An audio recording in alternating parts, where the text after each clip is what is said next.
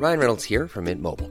With the price of just about everything going up during inflation, we thought we'd bring our prices down.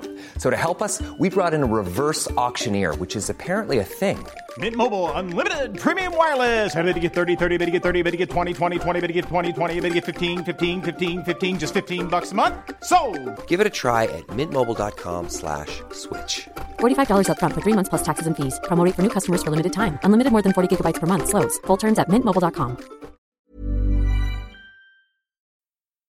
Hey there, Rational Security listeners. Scott R. Anderson here with a quick note before we get started. The universe decided to celebrate our 2-year anniversary episode by blessing us with a veritable buffet of technical issues for this recording. We got through it, but the audio quality did suffer a bit. Apologies in advance, but we hope you still enjoy the episode.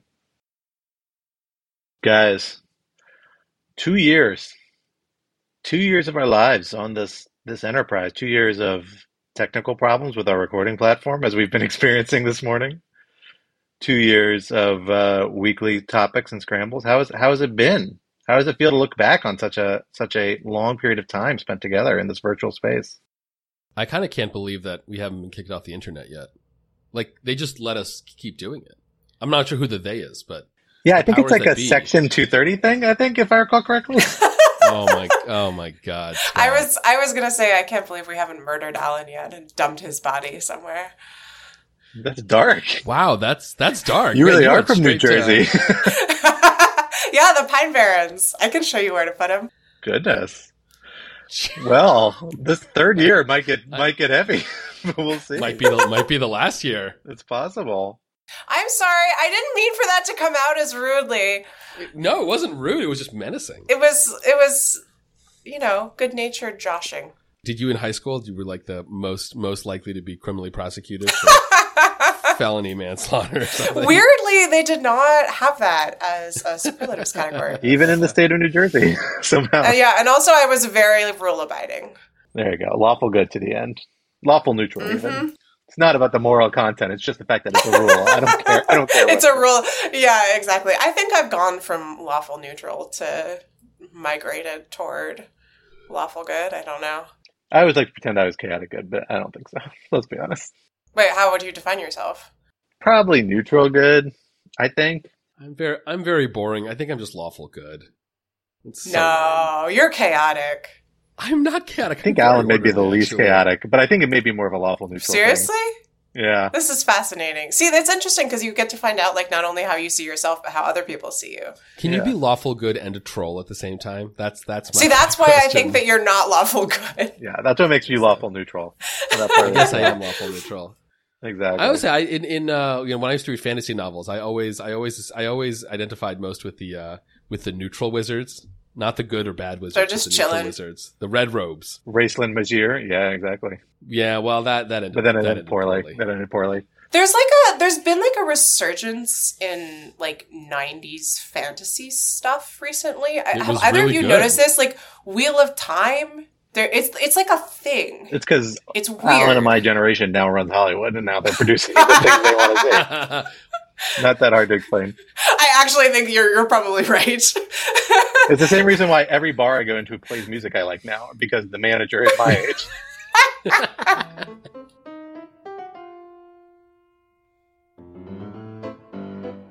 And hello, everyone. Welcome back to Rational Security for the third year, starting almost. I guess not really technically till next episode, but welcome to what is our second anniversary episode. I am thrilled to be here for 2 years and counting with my two regular co-hosts in the virtual studio, Alan Rosenstein. We haven't killed each other yet. But we got a whole hour to record, so we'll see. And Quinta Jurassic. Hello. Quinta, the Jurassic, the final juror, judge, juror, and executioner. I was trying to turn Jurassic into something. I think it kind of counts. That's good. No one ever tried that with me. I got a lot of Jurassic Park. Jurassic Park's easy, yeah. Yeah, it was super obvious. No one gets points for that one. Although in your generation, wouldn't it be like Jurassic World jokes? No, it's Jurassic Park. All right. Well, my generation. Your generation, you youths. Well, regardless, I am thrilled to be here, you guys. We are have celebrating our 2-year anniversary, 2 years straight of what was once Rational Security 2.0, now just Rational Security, having abolished the old regime and sundered its memory out of our history books and textbooks. And we are celebrating, as we did last year, with another edition of the game show rendition of Rational Security, Hot Take Takedown. So for those who may have missed last year's Hot Take Takedown, here are the rules. We are going to be presented with a number of hot takes this year. The contestants are not ourselves. We instead are the jury, passing judgments on the hot takes of our lawfare colleagues, several of whom have submitted hot takes for our consideration. We will then debate the hot take and determine where we feel it falls on the Goldilocks scale. Is it too cool and not worth the effort? Is it too hot, too muy caliente, and therefore a little bit more than we can handle? Or is it just right? I know muy caliente doesn't mean too hot. It just means very hot. Yeah, right? That means too very hot. Too very hot. There you go. I think that captures the theme that we're going for here. I took French in high school. Don't worry about it. And we are going to see who is the winner out of this year's episode. Are you guys ready to get started? Let's do it. All right. For our first contestant, we have none other than Lawfare Senior Editor and Brookings Institution Senior Fellow Molly Reynolds with a hot take. Let's hear from Molly. There's not going to be a government shutdown this fall. That's not to say things won't be ugly, and to be sure, even threatened shutdowns are costly. Agencies have to expend resources getting ready for them that could be used elsewhere. Nor is resorting to short-term continuing resolutions that keep the lights on great either. Temporary spending bills make it really hard for agencies to function in the way that we want them to. But for a shutdown to happen, some set of actors has to want it, and they have to be sufficiently pivotal in the outcome to make it happen. Take, for example, the record-length shutdown at the end of 2018, the beginning of 2019. There, it wasn't enough that there was a faction of congressional Republicans who were willing to hold out for border wall funding in exchange for their votes for a measure keeping the government open. It was also that they had convinced President Trump to go along with their plan and to refuse to sign a measure unless it contained that money. This year, there are certainly members, especially within the House Republican Conference, who want to shut down. But unlike in 2018, they don't have the president on their side. In addition, the members who most strongly want to shut down are unlikely to vote for any spending bill, short-term continuing resolution or otherwise, that can also pass the Senate. This is not just because Democrats have a majority in the Senate, it's also because enough Senate Republicans are interested in keeping the government open. House Republicans have also struggled to get enough votes in their conference for their own versions of individual spending bills, which demonstrates the weakness of their position vis-a-vis the Senate.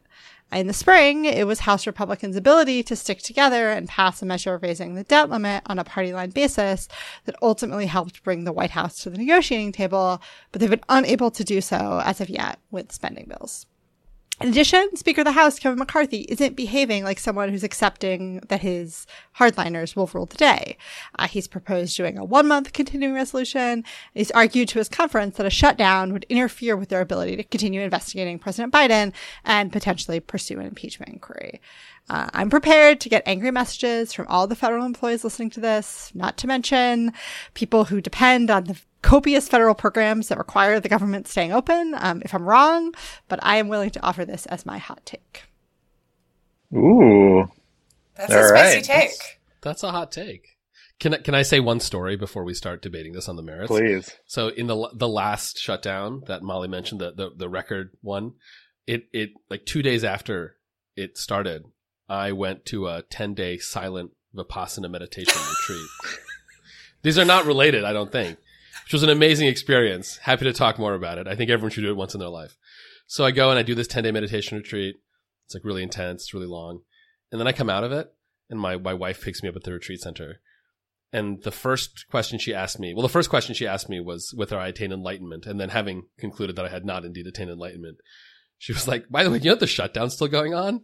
And it just like blew my mind that like, maybe because it was silent, but it felt like I was in that meditation retreat for several karmic lifetimes, and just walking out and realizing that the government was still shut down was just an amazing experience. I don't know, that stuck with me all these years. It's like, welcome back to reality. Exactly. During what was probably that same shutdown, I ended up almost having to sleep on my car on the side of the Highway 1 in California because I was on a road trip and neglected the fact that state parks along Highway 1 that normally are not that popular get wildly popular when all the national parks are shut down. And so it was so crowded. There were like people just like in their cars sleeping because they've been counting like me on getting a hotel room on the side. I finally got a tent at a campground where I spent the night. Oh my God. Yeah. So shutdowns are no joke, which why it's pretty interesting that Molly here is willing to put herself out on a limb against what, let's be honest, everybody in media wants to see a shutdown. Nobody's saying we don't want to see a shutdown. It's a sort of fight. I feel like this is a sort of thing that like national political commentariat and like, you know, the what's the word I'm looking for? The rat race kind of political coverage horse race. Waiting for. Horse race. Political coverage wants is this sort of confrontation. This kind of unconventional. What do y'all make of the take on the substance to begin with? Then we can talk about how hot or cold it is. But does it carry water for you all? I mean, I will say with respect to the commentariat, this is one of these classic bad for the nation, but tremendous content kind of situations. A good old government shutdown. Yeah, exactly. Yeah. I mean, yeah, on that point, I mean, I think it's worth pointing out, like, I think that it's so good for the press because it's regular content, right? Like, there's a thing, it's happening, it will continue happening. You know that you're going to be able to cover it. So, you know, great for, like, cable news, which needs to fill 24 hours a day with God knows what. And it's also really good for, as you say, like horse race, you know, who's up, who's down, frankly, substanceless journalism, because it doesn't raise like the thing with shutdowns. I'll be interested to know if Molly listens to this and she thinks I'm totally wrong. My impression has been that they pretend to be about policy, but they're not actually about policy, right? They're about, you know, horse trading and people being stupid and trying to appear like you've gouged enough flesh out of your opponent for you to be able to back down, right? There's no actual political advantage that is gained from it. It's just like a thing that we do now. And so there's a real benefit for reporters who take that model of kind of, you know, the Democrats did this and then the Republicans did that and, you know, who will win, right? It's a very, very clear narrative that, like, you know, it spawns a lot of takes, even though I think it's ultimately stupid, pointless, substanceless, bad for America. Yeah, on the substance, I have to say, I mean, obviously, I get very nervous when I disagree with Molly Reynolds on anything related to Congress, but I don't know. I think this take might just be a little too spicy for me. I mean, I just think so many factors pushing for a government shutdown. You know, one of which is that I think there is a perception, true or not, that government shutdowns are, you know, often worse for the party in the White House because it's their government that's not working, especially close to an election. You know, and obviously that favors Republicans. You know, McCarthy, maybe he's not acting as someone who is going to let the radicals, you know, take him for a ride, but they can whenever they want to because of the way the numbers work, and petitions to discharge the chair, petitions to defenestrate the speaker or something, whatever the technical term is, that he negotiated away to get the speakership in the first place. You know, unlike the debt limit, which really could have catastrophic consequences, you know, a government shutdown, while again, obviously a big deal, is not going to tank the economy, is not going to tank the country. And so I think that, you know, the kind of radical Republican fringe that might have at the end of the day just not been willing to go quite to that brink, they'd totally be willing to do this because it's been done in the past without, you know, too many terrible consequences, you know, at least on sort of a macro level.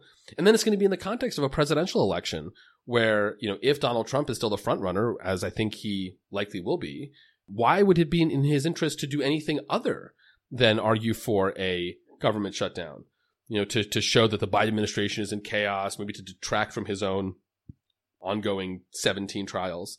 So you put all that together, I just feel like the pressures for a government shutdown are going to be enormous. And because of how the House works, it's just very easy for that to happen, you know, even if it does get resolved relatively quickly. I will say I would never bet against Molly on an issue that had to do with the dynamics in Congress, which I think is separate. We're all terrified of Molly and her like vast knowledge of Congress. I have respect. And a little bit of terror. It's okay. What I will say is that I'm going to set that aside for the moment and evaluate the relative hotness of the take separately. because I think otherwise I would just say, like, go with Molly, be not afraid. So I think that, I mean, it is interesting that she, if I'm understanding her correctly, seems to be kind of pointing out that, like, part of the reason why she thinks there won't be a shutdown is actually that the House Republicans are so disorganized, right? Like, it's a little bit, you know, there's the bell curve where you start off not having a shutdown because you're organized, and then you have a shutdown because you're, like, a mess, and then you become so much of a mess that you can't actually get together enough to, like, have a consistent list of stuff that you want in order to get a shutdown in the first place. And that it seems, if I'm understanding Molly correctly, that actually means that the dynamics between the House Republican caucus and McCarthy and the Senate are such that they might not actually be able to get it together to pull this off, which I think is kind of interesting. Like, we've come through to the other side, which is maybe good in a small way.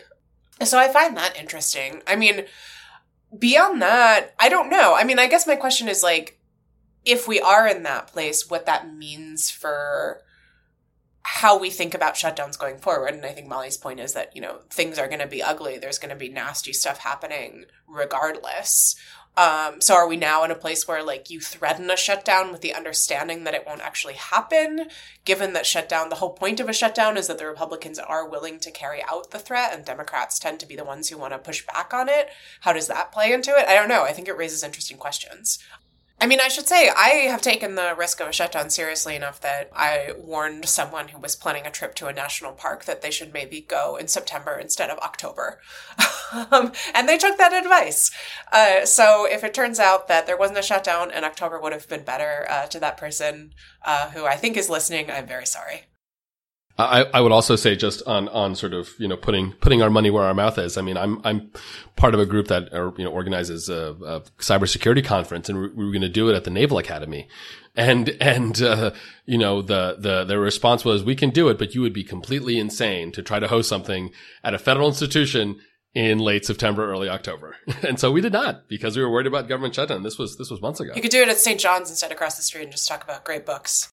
Ooh, sounds better. Well, I agree. It is certainly something to be taken seriously, which is why I don't think Molly would want her take to be taken as kind of a false hope for people to take it seriously. But I think we're kind of missing what makes it so hot. But I think maybe not too hot. I think maybe just the right amount of hot. Is that this is really a closet endorsement of Kevin McCarthy as Speaker, right? You know, essentially what Molly's saying here, I think, is that she thinks Kevin McCarthy actually has the spine to stand up to the people who want to shut down the government in his caucus, and doesn't think that they're going to be able to threaten him effectively enough to actually drive a shutdown. It's kind of the opposite of what you're saying, Alan. Your prediction is that because the institutional threshold is so low to threaten Kevin McCarthy, the assumption is, and this is true, this is the conventional wisdom that went into his speakership, is that he will have to flip on the parts of his caucus who want to do these crazy things. But I think Molly's telling us, actually, I don't think they're going to be able to pull it off. I think Kevin McCarthy's going to stand strong. That's pretty spicy, I think, as a take. I don't know if she likes me phrasing it that way. I would have liked a little more direct, as a actual endorsement as opposed to a shadow endorsement. That'd be really spicy. But I think that's what's happening here. Am I wrong? No, I mean, I guess that's right. I just don't think it's true. Like, I think he got very lucky in the debt limit debate.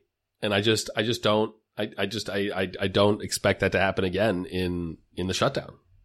I think part of it is like how you frame the question. Because if the take is there's not going to be a prolonged government shutdown, fine, I can probably get behind that. But that's not as spicy as there will not be a government shutdown. And, like, the threshold for a government shutdown is depressingly low. I think this is spicy. Even if you don't include the shadow endorsement of Kevin McCarthy. And I really wonder if Molly somewhere is twitching, not realizing why, as we're all ascribing a Kevin McCarthy endorsement to her. I will just say, even short government shutdowns can be terrible, apart from, you know, all of the actual and serious disruption they cause to people's lives. Remember that, like, 3-day government shutdown in, like, I don't know, 2018 maybe? That was the one chance that I've had in my life to go to Fort Sumter, and it was closed, and I'm still mad about it. For shame. For shame. I know. Well, folks, I think it may be time to vote about how we're feeling about this. Are you guys ready to vote? I'm ready. Let's do it. All right. Quinta, how do you feel about this hot take? Where do you come out on it? I'm going to go with just right. I think it combines unexpectedness, which adds a certain je ne sais quoi. It is definitely required for spice, with genuine expertise and thoughtfulness on the matter. And that is exactly what I am looking for in a hot take. All right, Alan, how about you? You know, I agree that there is 100% genuine expertise, but this is a little too spicy for me. Ooh. Well, I'm going to be honest with you all. I'm sitting here at these 3 bowls of porridge in front of me, and I think this is a 3rd bowl of porridge. I'm with Quinta. I think this take is pretty right. It's a subtle spicy. It's a spicy because it's trying to hide how spicy it really is, because Molly lacks the courage of her convictions. No, it's like Indian food. It's layered. There you go. It's a masala. Yeah, exactly. There's a lot of coriander, and you're like, what is that? Is that coriander? And you're like, no, it couldn't be. But no, you're right. It's coriander. God, everyone is switching off their podcast app right now. What is your favorite spice? There you go. No, we should end with that, because I have strong feelings about that, actually. All right, let's not get too sidetracked on this one. Well, I think we have ourselves a determination that this take is just right. We will see whether it is more right than the other takes on our agenda at the end of the episode. But for now, let's move on to our second take. This take comes to us from Lawfare Managing Editor Tyler McBrien. Let's hear from Tyler. My name is Tyler McBrien. I'm the Managing Editor of Lawfare, and for my hot take, I am taking aim at no less than one of the most well-entrenched orthodoxies, I would say, of U.S. foreign policy, and that is the permanent stationing of troops at overseas bases. This has been a tenet of U.S. national security strategy since World War II, maybe even before then, and I think it's time to change. My hot take is this. The U.S. should significantly reduce its troop presence abroad, and this means drawing down our empire of bases. So first, just a lay of the land. Today, the U.S. has more overseas military bases than every other country combined. An estimated 750 bases spread across 80 or more countries and constitute up to 85% of the world's total overseas military bases. This is likely more than any other people, nation, or empire in history. And I think this orthodoxy is only hardening as China also builds up bases. Proponents would say that bases, U.S. bases in particular, deter enemies, reassure allies, and help the U.S. military respond rapidly. But I think this really doesn't hold water. Instead of deterring enemies, they often provoke them. I think this is due to labor violations, criminal conduct by U.S. soldiers, violations of sovereignty that often occur at or near U.S. military bases by U.S. soldiers. And I think this is also reflected in the anti-basing protests that have occurred in over 30 countries since World War II by one count. I think if you don't believe me, you can just listen to General Mark Milley. I think no isolationist, no pacifist by any means, who said in December 2020 that the U.S. has, quote, too much infrastructure overseas and too much permanent infrastructure, characterizing many bases as just kind of derivative of where World War II ended. So this is just a holdover of Cold War thinking. It's time to move past it, and I think this strategy is no longer compelling and actually counterproductive.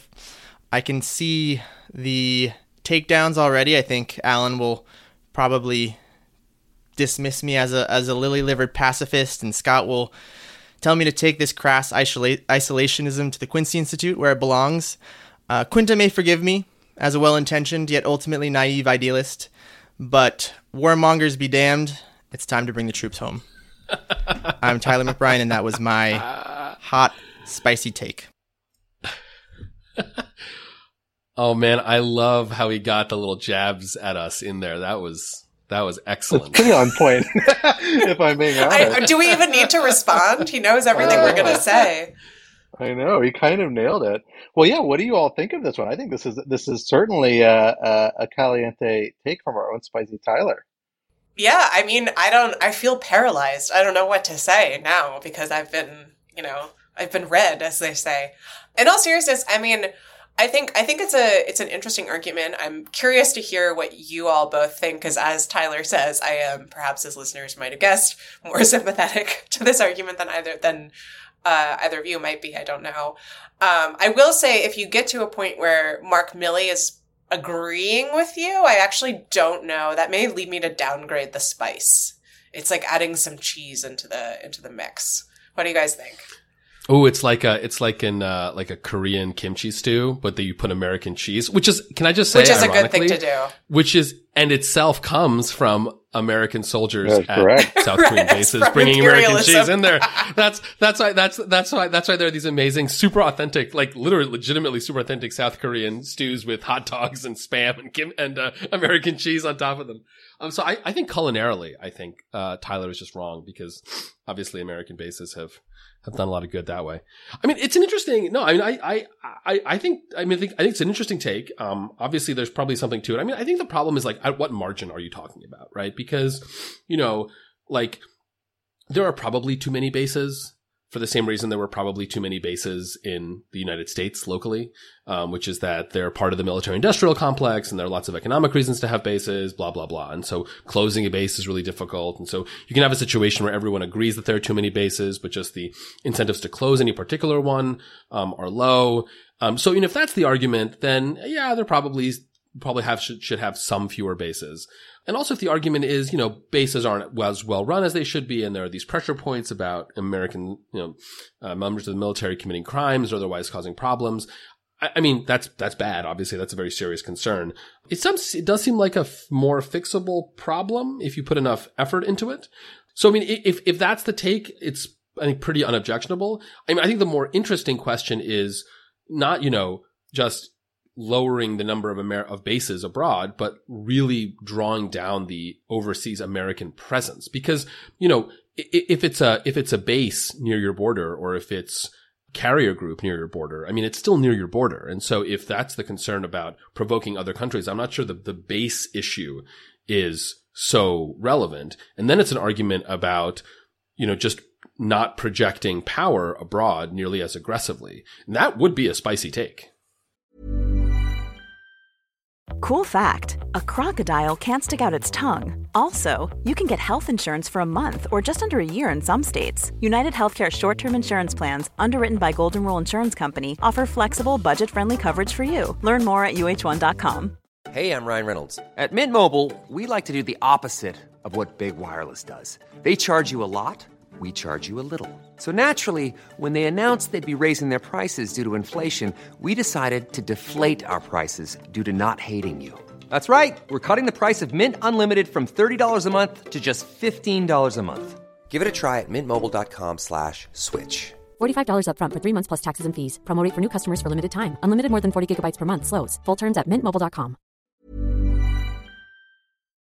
Yeah, this take is interesting. Here's why I actually may think this is a little bit of a too cool take. This is kind of like a long-standing perspective, right? Like, this is something we've heard argued since the end of the Cold War, or frankly, even in the kind of waning decade or two of the Cold War, about people coming up with critiques about this. And it is a moment where it is in an intellectual style that has become very popular. Restraint has political appeal kind of on the left and right. Kind of a popular view right now that you hear a lot echoed in op-ed pages and lots of other places, that's being, kind of aligned with new institutions like the Quincy Institute that Tyler mentioned in his prompt. A lot of other groups, a lot of them say smart things, some of which I agree with, some of which I don't. But it is riding an intellectual moment where people, kind of having soured on international interventionism in the aftermath of Afghanistan and Iraq, have begun to say, well, let's ride this pendulum as far as it will go. Maybe all sorts of overseas deployments are a problem. And I'm not sure it actually spends much time critically looking at them enough to make that argument, at least in this particular case. Now, that's not fair to Tyler. We only give him 2 or 3 minutes, but that's the nature of the hot take, right? And I think you tend to hear a lot of these arguments that categorize or kind of make a singular phenomenon out of what is in reality a bunch of smaller strategic choices, saying, well, just overseas troop deployment just isn't worth the effort. And I'm not sure that is such an easy thing to just boil down to one variable. Here, we've also are hitting a moment where we've actually seen kind of renewed interest in overseas U.S. troops deployments among allies. Like, bear in mind, we just entered into new agreements for new U.S. forward deployments in Philippines, in Japan, really all across different parts of Asia, South Korea, that were actively sought out by the governments in those states, precisely because they're worried about Chinese influence and they do see the basing of U.S. forces there as a substantial deterrent. We're seeing similar conversations with Ukraine already. We've seen Finland and Sweden join NATO, which strongly implies a relationship, maybe not basing troops. So, I actually think the moment for this take and where it was most descriptively accurate with what foreign governments want, at least, has passed. I think it was a take that lined up maybe a lot more 10, 15 years ago, maybe even 5 or 10 years ago. But I think it's harder to line it up with the actual facts as we see them today. If it was about permanent basing, and that's really what Tyler's getting at, and that's what Mark Milley's comment is about. He was literally critiquing the hard infrastructural structure of saying, oh, we're going to have permanent base in all these countries. He was saying we need more mobile deployments, but was not actively saying we shouldn't send troops overseas. He was actually saying the opposite, that we should be able to send them different places more quickly, as I recall. That's different. Like, I do think there's a good argument to say, yeah, maybe we don't need permanent U.S. villages scattered around the world. And in the same way, there's certainly, I think, a very valid critique for sometimes how the United States structures these things through its status of forces agreements, which tend to have huge jurisdictional carve-outs for U.S. troops that cause all sorts of friction with local host governments and lead to a lot of those protests Tyler mentioned. But that's really different from saying withdraw troops. That's about how you send troops overseas. And the actual case for sending troops overseas, if perhaps in a different, better way, certainly the demand appears to be there. I think the strategic logic behind it is still kind of in play. I'm not sure. Like I said, it strikes me as a take that's maybe a little bit past its prime. That's brutal. Poor Tyler. To be clear, Tyler is not past his prime. Tyler is not past his prime. Tyler remains as spicy as ever. And I quite like his foreign policy. This take was, he did a longer form in a foreign policy piece I will plug, that I think is an interesting read.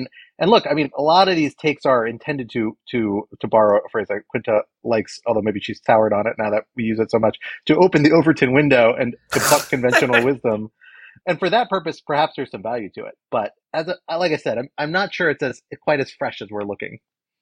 Is fresh different from cold? Or is it stale different from cold, I guess? I think cold is what I'm getting at. This bowl of porridge has been out on the counter for a while. It is solidifying back to just like kind of a block. It's stale and cold. Youch. Brutal. Tyler, poor Tyler. Man. Sorry, buddy. Look. I say it with love. We tell the truth on rational security. We're truth tellers. But on the plus side, this means that we all kind of agree with you, Tyler. I guess that does. Kind of. I think we should vote. Do you think we should vote? Are we ready to vote on this one? Sure. All right. Quinta, how do you vote on Tyler's hot take? I am going to go regretfully with not spicy enough, with apologies to Tyler, because I do think that it is a good take. I just don't know if it's a hot one. Fair. And Alan, how about you? What is your take on this hot take? I'm going with white people spicy, which is to say, not spicy enough. Just thinking in terms of Thai. From Minnesota, no less. That's rough. That's harsh. Yeah. Minnesota spicy. That's right. Yeah. Minnesota Thai restaurant, default spicy. Oof, that's brutal. And Tyler, unfortunately, I'm going to have to agree with that one as well. I fear this take is slightly undercooked. But thank you for playing, and we appreciate it. But I fear this one may not be the bowl of porridge we take home this evening, on our Goldilocks scale. Well, for our third contestant, we have none other than former Rational Security co-host and Lawfare editor-in-chief, Benjamin Wittes, who's brought us another hot take for us to consider on this year's Hot Take Takedown. Let's hear from Ben. With all the drama of Vladimir Putin shooting Yevgeny Prigozhin's plane out of the sky, it has become fashionable once again to see Putin as having staying power. So I want to advance this hottest of hot takes. Vladimir Vladimirovich Putin will see the inside of a prison cell before Donald J. Trump will. The reason the absence of due process in the society that he has constructed, you can be super powerful, super villain, but it's really fragile. And when the end comes, it comes fast and it comes hard. And unlike for Donald Trump, you don't get to file motions to dismiss and litigate them on an interlocutory basis. And you don't get to run for president while you're doing it. Well, Benjamin, big prediction for the year. The man, if nothing else, knows how to frame his historical moment. What do you guys make of this one?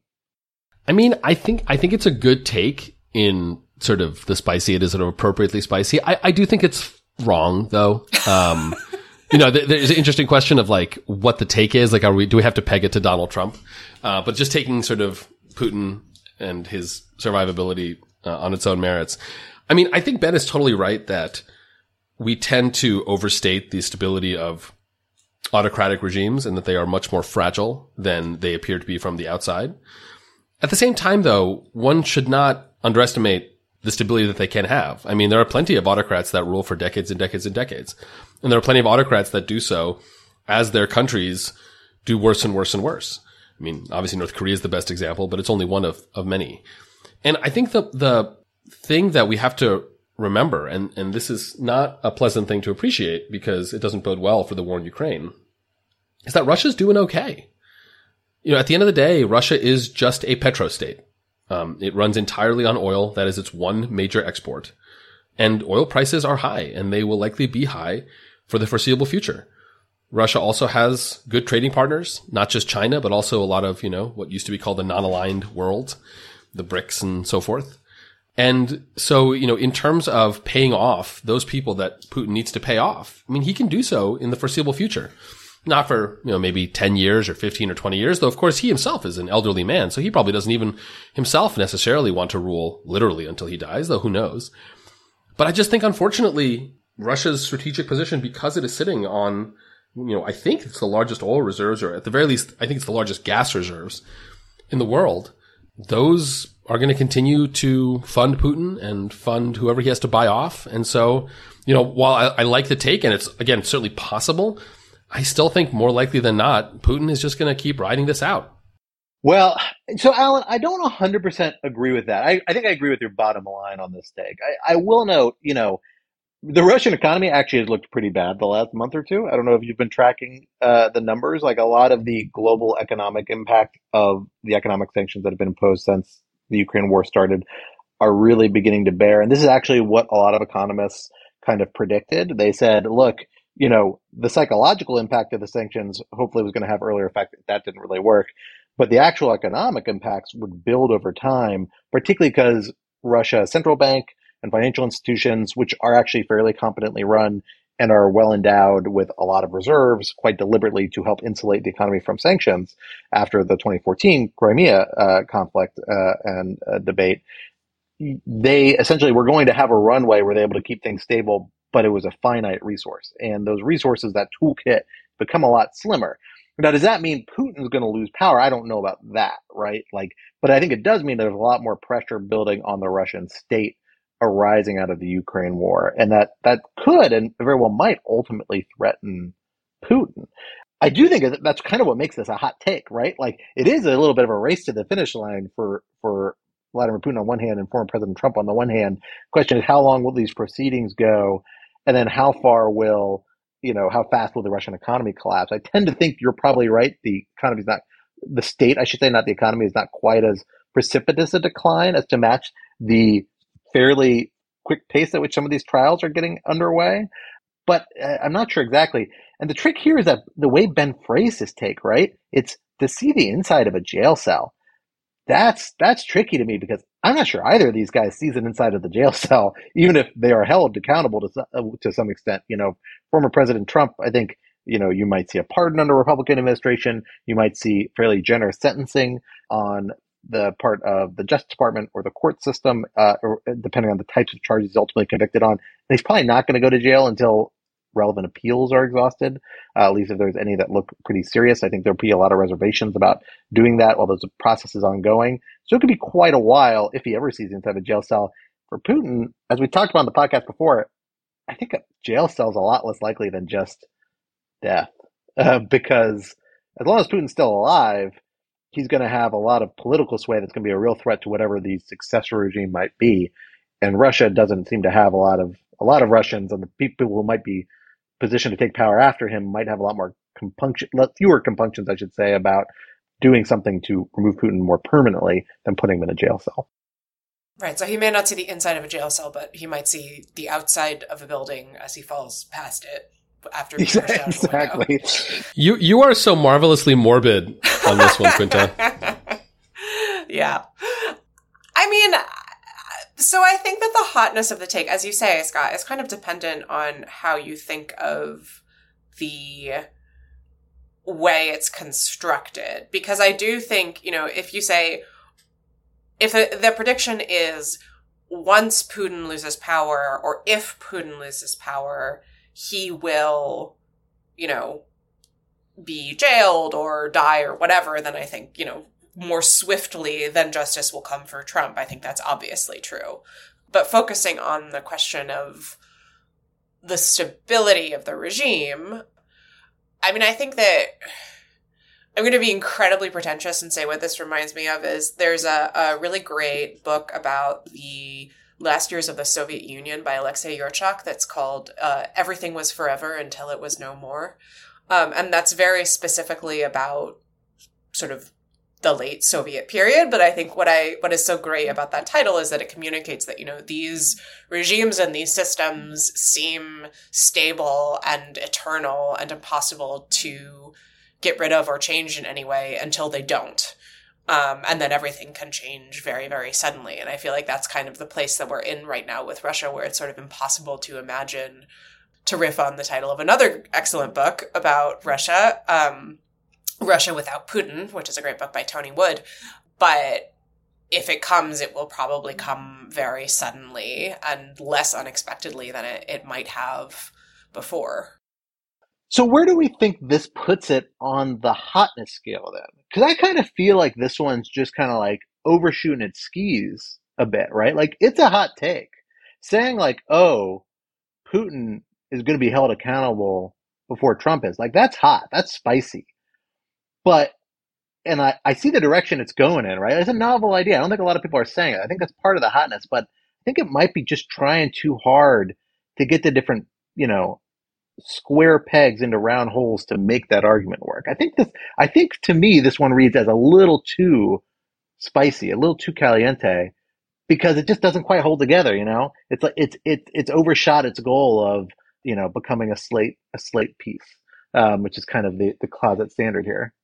I think I'm going to defend it. I mean, as much as I hate to say nice things about Ben Wittes, but no, I think this is a good take from Ben. I think it is just spicy enough. I think it has that nice symmetry, right, between Putin and Trump. And I think like all good takes, it's probably wrong, but it's not obviously so.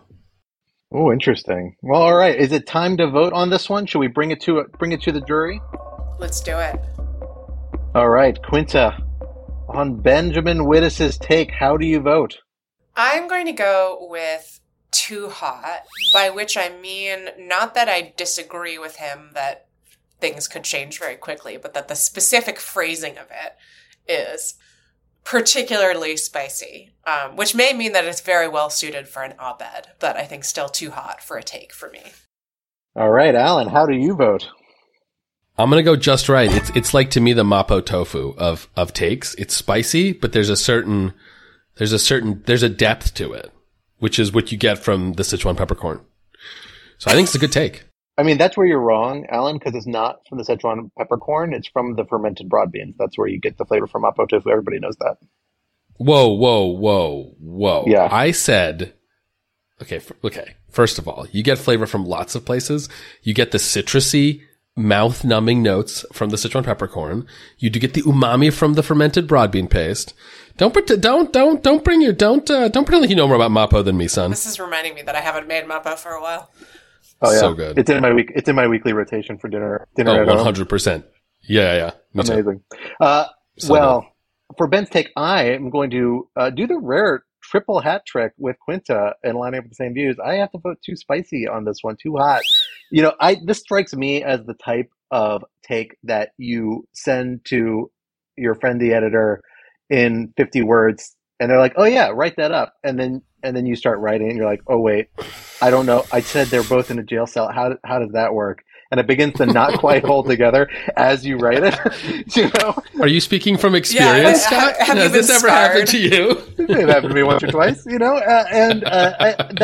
is to me, that is the definition of a too hot take is you can say it in a sentence, but when you try and turn it into 800 or 1,000 words, you can't quite get it to hold together in a way that's satisfactory. And that's where I think we're at on this one. So, Mr. Wittes, so sorry. I'm afraid your take is too hot, leaving us with one clear victor with a 2-1 vote in favor of being just right. And that is our own Lawfare Senior Editor, Molly Reynolds. Molly, congratulations on emerging from this year's Hot Take Takedown as our champion. We all saw that coming. Molly wins every competition she enters. Bravo, Molly. I think that's right. Bravo. Now let's hear from Molly in her own words, a little bit of a victory speech. Having finished third in Lawfare's staff fantasy football league last year, I am very happy to finally have taken home a Lawfare Extended Universe related trophy. And the best thing about my hot take is that we will know in a few short weeks whether I am right or whether I am wrong. And I look forward to coming on RatSec sometime later this year to either be celebrated or mocked for my accuracy. Well, folks, on that celebratory note, we are out of time for this anniversary episode of Rational Security, but it still would not be Rational Security if we did not leave you with some object lesson to ponder over in the week to come until we are back in your podcatchers. Alan, what do you have for us this week? So I have a plum tree outside my house, and it grows these really small, incredibly tart and astringent plums. And so I have not really known what to do with them because you can't really use them sort of as an eating plum, or I'm not even convinced as a cooking plum. But I came across this very cool set of YouTube videos on a South Korean technique called, and I'm going to mispronounce this, so my apologies, called chung, which is basically this technique, which I guess is very popular in South Korea, though I'm sure there are versions of this around the world, where you take fruit and you just combine it with sugar and you just leave it alone for days, weeks, and in the case of sour plums, you can do it for months on end. And the sugar draws out all the liquid from the fruit and mellows out any astringent bits, and you get this just amazing fruit syrup, which I really like it just with soda water, as a kind of a soda thing, but you can pour it on cereal, like oatmeal. You can use, it's unbelievably tasty. So I did this with these plums, and it's only been a week, and this stuff is so good. So, I really recommend you do that. You can just buy store-bought fruit, or if you have a fruit tree in your backyard, it's a great way to use fruit that you're not going to eat. And we'll link to this set of YouTube videos, which are a great explanation of how to do it. Ooh, I have heard about this in the context of cocktails, of people using maybe the same type of plum, maybe not, as a great cocktail syrup. So I'm very intrigued, and we'll check this out myself. Yeah, I have a feeling that this, what I just made would go incredibly well with some mezcal. I'm very excited to try that. Ooh, I like that. Yeah, a little Mexico, a little bit of South Korea. Mix it up. I'm a fan. Quinta, what do you have for us this week? I would like to use as my object lesson the Burning Man discourse. So for listeners who have not followed, there was a big rainstorm at Burning Man this year, which created problems because it is in the desert, and I guess the specific kind of dirt that is there, I don't actually know anything about Burning Man, turns into a very nasty heavy mud when it rains, which created mass chaos. There are definitely, bad aspects to this. I have nothing against Burning Man, though I do think that people who are very into it can be annoying. But what I would like to focus on is the content that it created, Firefest style. In particular, the post by one Neil Katyal, who posted a selfie on Twitter of himself in a multicolor beanie situation. It was something. about how he was there at Burning Man, and I believe he had escaped through the mud. I'm not totally clear, but had enjoyed it. And then that led to everybody's favorite subject of DC bar discipline and criminal defendant in the state of Georgia and possible future attorney general, Jeffrey Clark, tweeting something derogatory about it. So it was a whole good time for everybody. And I haven't even gotten to the people on Reddit who were posting jokes about how everybody had Ebola, which turned into a meme that then apparently some people believed. There was not Ebola at Burning Man, as far as I know. And it was a very entertaining few hours of internet surfing for me this weekend. So if you were at Burning Man, I hope you had a good time and that you got out safely. But it was very entertaining to follow. I think it's also worth mentioning that among the other similar celebrity pairings that arose out of this year's disastrous Burning Man was the fact that apparently comedian Chris Rock and DJ Diplo hitchhiked together on their way out, which is amazing. Because what an unlikely pairing, and they have video of them being picked up in a truck. And I would have thought I was hallucinating, which, given that it was Burning Man, is highly possible. Exactly. But my favorite part is that I saw a clip of Diplo talking about this from what appeared to be the fanciest hotel room I have ever seen on CNN. That would look like, giant cavernous, vaulted ceilings and everything. And I was like, oh, okay. So you're over the whole camping in the desert thing very quickly, I guess, and back in luxury. And then he didn't even bother to make the bed. It was just like sheets tossed everywhere in the background. That's what the staff are for. I guess. I mean, if you're going to be on CNN, even if you're a famous DJ, just make the bed or just turn the camera the other way. Come on, guys. Come on.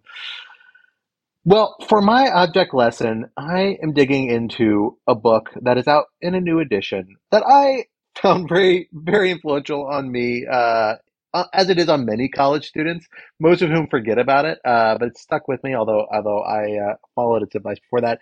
And that is, of course, the book Animal Liberation, which is out with a new edition called Animal Liberation Now.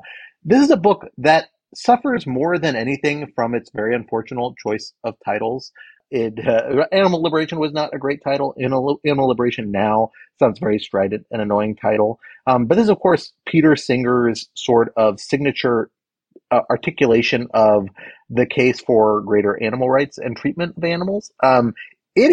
I've been rereading it, having not read it really since college, in this new edition, which brings in a ton of new information and studies and analysis and kind of retrospective of the last, 30 or 40 years, 50 years maybe, since the original version came out, which I think in the 1970s, I can't remember exactly when.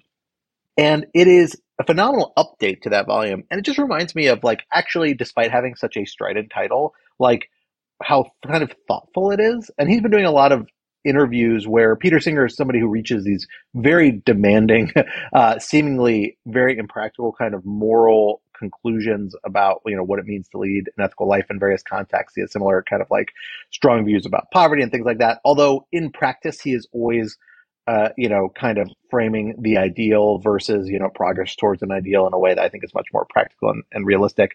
But the book is I think really challenging and interesting, and so much, frankly, I think better reasoned and more compelling than I thought. And I found it to be just a fascinating read that I think a lot of people should read, not necessarily because I'd buy all the conclusions, even though I am a vegetarian and have been for most of my life at this point, but because I just think it's a fascinating treatment of a topic that really all of us deal with and make decisions about in our day-to-day life. And it challenges it in very effective and kind of compelling ways. So if you have not read this book, and particularly if you haven't read it since college, because you probably as an adult might have a little bit more sophisticated reaction to it, I would encourage you to check it out. And the new edition is actually worth the reread because there's a lot of new interesting stuff in there. Well, folks, that brings us to the end of this very special second anniversary episode. But remember, Rational Security is, of course, a production of Lawfare, so be sure to visit lawfaremedia.org for our show page, for links to past episodes, for our written work and the written work of other Lawfare contributors, and for information on Lawfare's other phenomenal podcast series. While you're at it, be sure to follow us on Twitter at RATL Security, and be sure to leave a rating or review wherever you might be listening, and sign up to become a material supporter of Lawfare on Patreon at patreon.com/Lawfare for an ad-free version of this podcast and other special benefits.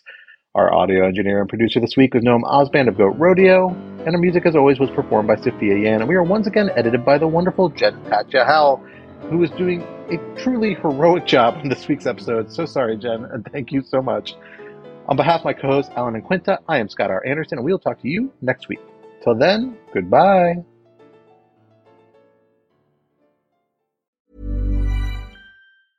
Planning for your next trip?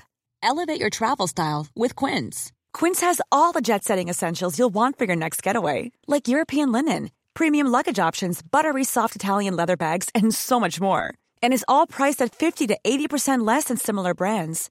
Plus, Quince only works with factories that use safe and ethical manufacturing practices.